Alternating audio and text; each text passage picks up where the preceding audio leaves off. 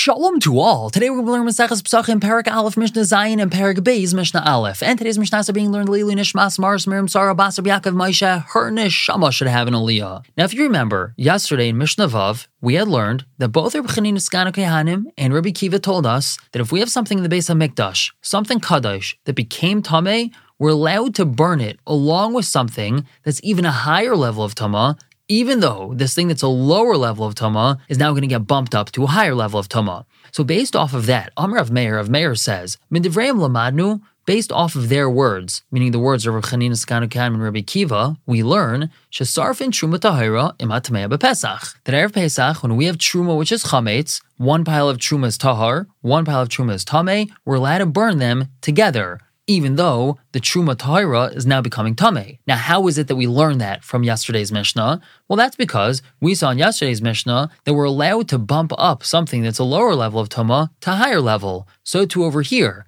even though the Truma Tahira is not Tameh, but it still is Pasul. How is it Pasul? Well, it's Erev Pesach. It's not allowed to be eaten anymore. So since it's Truma Tahira, it has some sort of level of Psul, it's allowed to be burned with even a higher level, even though that's going to be making it Tameh. Now, Amar Loi Rabbi Yossi told him, Eino hi amida, that's not a comparison. In the previous Mishnah, we were dealing with something that was already Tameh, so therefore there's no problem to make it even more Tameh, because it already was Tameh. But this Truma Tahira is not Tameh at all. It might be some sort of level of Psol, because the Chachamim said that you're not allowed to eat it if it's the sixth hour, but that doesn't make it Tameh, and therefore that does not allow you to burn Tahar Truma with Tameh Truma. Now, Umaydim Rabbi Eliezer and Rabbi Yeshua agree, in this case, Shesarfin Zula Atzma V'Zula Atzma, that each one has to be burned separately. The Truma Tahira has to be burned in its own bonfire, and the Truma Tameya has to be burned in a different one. Alma Nechelko. So what do Rabbi Eliezer and Rabbi Yeshua argue about? Ala Teluya V'Ala Tameya.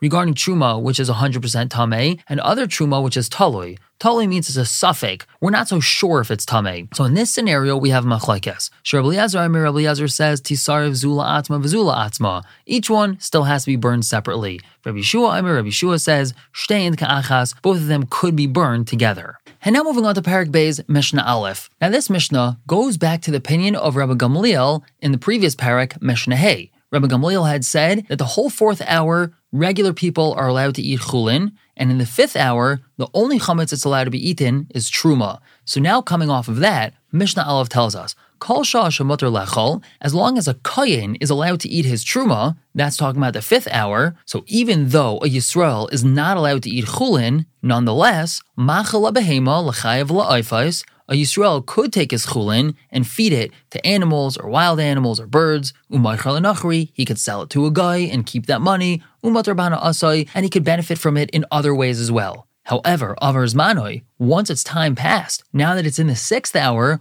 asar bana asai, he's not allowed to benefit from it at all. He has to burn it, and even though he has to burn it, v'lo yasik b'tana v'kirayim, he's not allowed to stick it in his oven or stove and burn it over there, because then he's going to be benefiting from it, because now he's going to be able to use it as firewood. He has to burn it in the big bonfire outside, obviously as long as the fire department's there and it's all safe and all of that, but it's got to be burned without him getting benefit from it. Now the Mishnah continues talking about the chiyuv d'oraisa of hashbasa of destroying chametz. How is one lechatchila supposed to destroy their chametz? Rabbi Yehuda says, Ein bir chametz ala sreifa. The only bir chametz one can do is sreifa. One has to burn it, he's not allowed to do anything else, and that's that. Whereas the chachamim say, af mefarer, he could even crumble it up, v'zayir l'ruach, and throw it into the wind, or throw it into the ocean, and that's a valid way of getting rid of his chametz. He doesn't have to burn it. We're going to stop here for the day, pick up tomorrow with Mishnah Beis and Gimel. For now, everyone should have a wonderful day.